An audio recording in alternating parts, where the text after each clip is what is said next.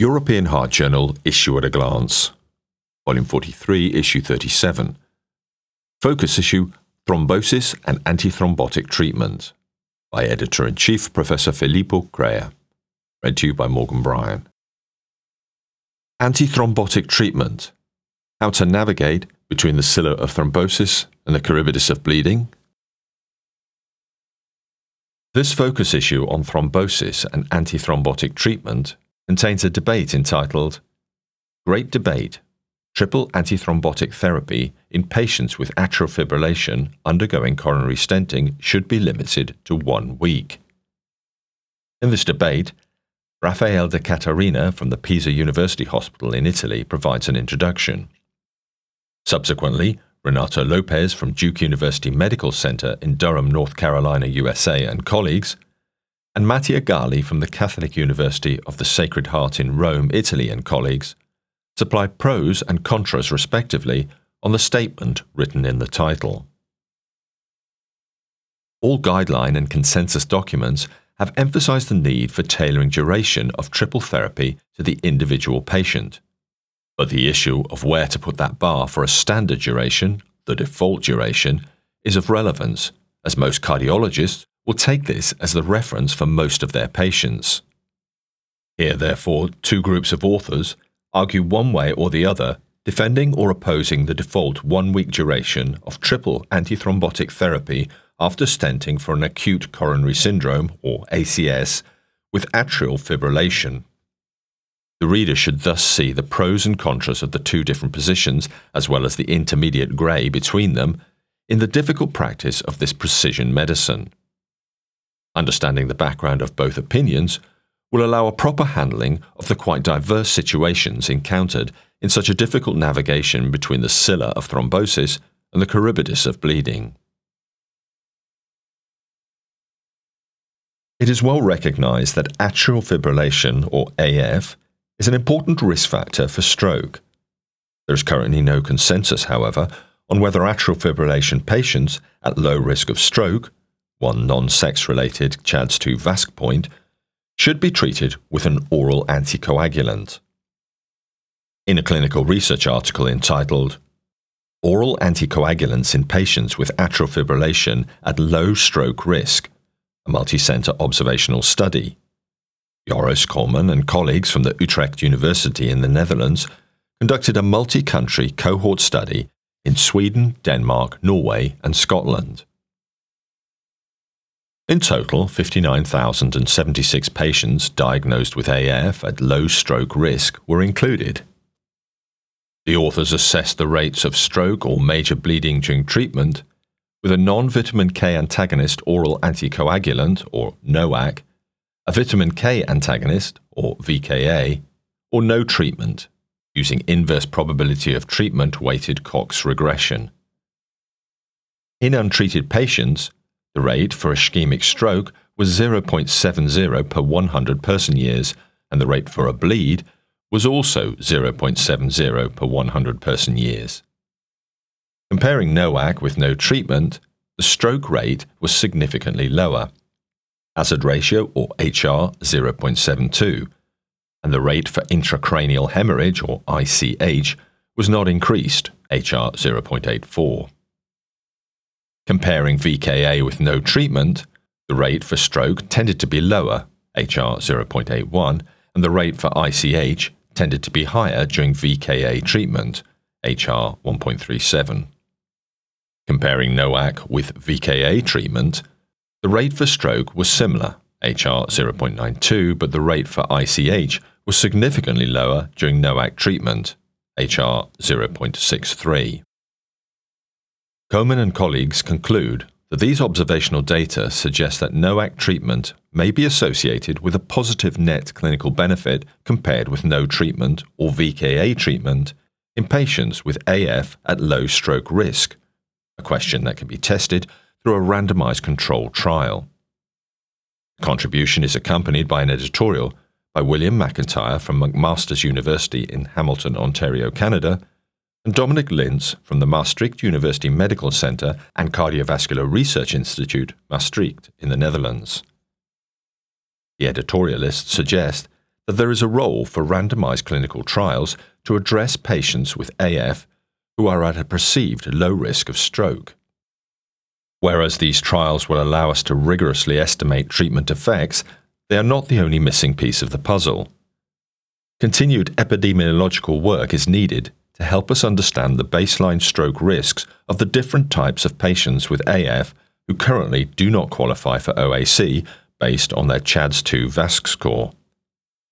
Patient-centered studies and economic analyses will also help us create a quantitative concept of what we currently consider to be a qualitatively low risk in the large population of AF patients.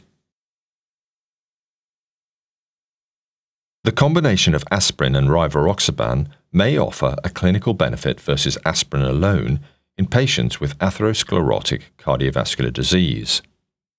In a clinical research article entitled Rivaroxaban and Aspirin versus Aspirin Alone in Asian compared with non-Asian patients with chronic coronary artery disease or peripheral arterial disease, the COMPASS trial. Masatsugu Hori and colleagues from the Osaka International Cancer Institute in Japan point out that it is unknown whether Asian and non-Asian patients with atherosclerotic cardiovascular disease derive similar benefits from long-term antithrombotic therapy. In patients with chronic coronary artery disease or CAD and/or peripheral artery disease or PAD, enrolled in the Cardiovascular Outcomes for People Using Anticoagulation Strategies trial, the effects of rivaroxaban 2.5 mg twice daily plus aspirin 100 mg once daily were compared with those of aspirin 100 mg once daily in Asian versus non-Asian patients. Race was self-identified. Asians, n equaling 4,269 versus non-Asians, n equaling 23,126, had similar rates of major adverse cardiovascular events, or MACEs, 4.85% versus 4.83%, p equaling 0.30, and modified International Society of Thrombosis and Homeostasis, or ISTH, major bleeding, 2.72% versus 2.58%, p equaling 0.22, but higher rates of ICH, 0.63% versus 0.29%, p equaling 0.01, and minor bleeding, 13.61% versus 6.49%, p being less than 0.001. In Asians versus non-Asians, the combination of rivaroxaban and aspirin, compared with aspirin alone, produced significant and similar reductions in MACEs, Asians HR 0.64, non-Asians HR 0.78, and significant and similar increases in modified ISTH major bleeding, Asians HR 2.24, non-Asians HR 1.0, and the increase of ICH was higher in Asians, Asians HR 3.50, non-Asians HR 0.81, p for interaction equaling 0.04. The authors conclude that Asian compared with non-Asian patients with chronic CAD and/or PAD have higher rates of ICH and minor bleeding. The combination of rivaroxaban and aspirin versus aspirin alone produces similar effects for MACE and modified ISTH major bleeding, whereas they are associated with higher rates of ICH in Asian patients. The contribution is accompanied by an editorial by Shinya Goto and Shinichi Goto from the Tokai University School of Medicine in Izehara, Japan. The authors conclude that Hori et al. Provided important data regarding overall homogeneity with little heterogeneity between Asian and non-Asian from the large credible cohort of the COMPASS trial. Further investigations, such as CV and bleeding events in Asians living in Asian countries versus Asians living in non-Asian countries, with a huge international database, is expected. The price to pay for antithrombotic treatment is an increase of the bleeding risk. Galectin-3, a beta-galactoside-binding lectin, is abnormally increased in cardiovascular disease. The direct effects of galectin-3 on platelet activation remain unclear. In a translational research article entitled Galectin-3 enhances platelet aggregation and thrombosis via dectin-1 activation, a translational study. Yufei Shen and colleagues from the Shanghai University of Traditional Chinese Medicine in China explore the direct effects of galectin-3 on platelet activation and thrombosis. A strong positive correlation between plasma galectin-3 concentration and platelet aggregation or whole-body thrombus formation was observed in patients with coronary artery disease, or CAD. Multiple platelet function studies demonstrated that galectin-3 directly potentiated platelet activation and in vivo thrombosis. Mechanistic studies using the dectin-1 inhibitor laminorin and dectin-1 knockout mice revealed that galectin-3 bound to and activated dectin-1, a receptor not previously reported in platelets, to phosphorylate spleen tyrosine kinase, and thus increased calcium ion influx, protein kinase C activation, and reactive oxygen species production to regulate platelet hyperreactivity. TD139 concentration, a galectin-3 inhibitor in a phase 2 clinical trial, dependently suppressed galectin-3 potentiated platelet activation and inhibited occlusive thrombosis without exacerbating hemorrhage in ApoE knockout mice, which spontaneously developed increased plasma galectin-3 levels. TD139 also suppressed microvascular thrombosis to protect the heart from myocardial ischemia reperfusion injury in ApoE knockout mice. Chen et al. Conclude that galectin-3 is a novel positive regulator of platelet hyperreactivity and thrombus formation in CAD. As TD139 has potent antithrombotic effects without bleeding risk, galectin-3 inhibitors may have therapeutic advantages as potential antiplatelet drugs for patients with high plasma galectin-3 levels. This manuscript is accompanied by an editorial by Kai Jacobs and Ursula Rauch from the Campus Benjamin Franklin Charité Universitätsmedizin, Berlin in Germany. Jacobs and Rauch conclude that further in-depth research is needed to explore the molecular mechanisms that underlie galectin-3 involvement in cardiovascular disease progression. Despite all the unpredictability associated with drug development, it is only rational to expect that, upon availability of more advanced galectin-3 inhibitors, clinical researchers will soon start to study whether galectin-3 inhibition is effective to improve the clinical prognosis in patients after ACS. Big data are central to new developments in global clinical science aiming to improve the lives of patients.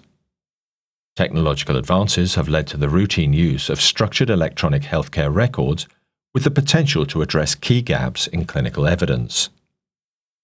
In a special article entitled Code EHR Best Practice Framework for the Use of Structured Electronic Healthcare Records in Clinical Research, Deepak Kotecha and colleagues from the University of Birmingham in the United Kingdom point out that the COVID-19 pandemic has demonstrated the potential of big data and related analytics, but also important pitfalls.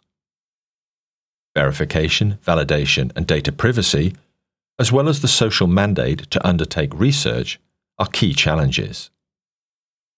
The European Society of Cardiology and the Big Data at Heart Consortium have brought together a range of international stakeholders, including patient representatives, clinicians, scientists, regulators, journal editors, and industry. This special article proposes the Code EHR Minimum Standards Framework to improve the design of studies, enhance transparency, and develop a roadmap towards more robust and effective utilization of healthcare data for research purposes. Finally, the issue concludes with a viewpoint.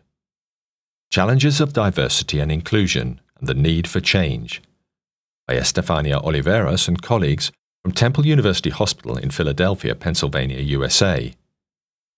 The authors highlight that there is a scant representation of members from underrepresented minorities along the journey from medical school to cardiology. The consequence may indeed be poor health outcomes in at-risk communities. They conclude that increasing diversity within the field of medicine is a path towards excellence. Improved patient care, reduced healthcare disparities, and the elimination of conscious and unconscious biases are laudable goals. The final questions for personal and professional reflection are the following. Is this right? Is this just? Is diversity a priority? The answers will determine our future. The editors hope that this issue of the European Heart Journal will find the interest of its listeners.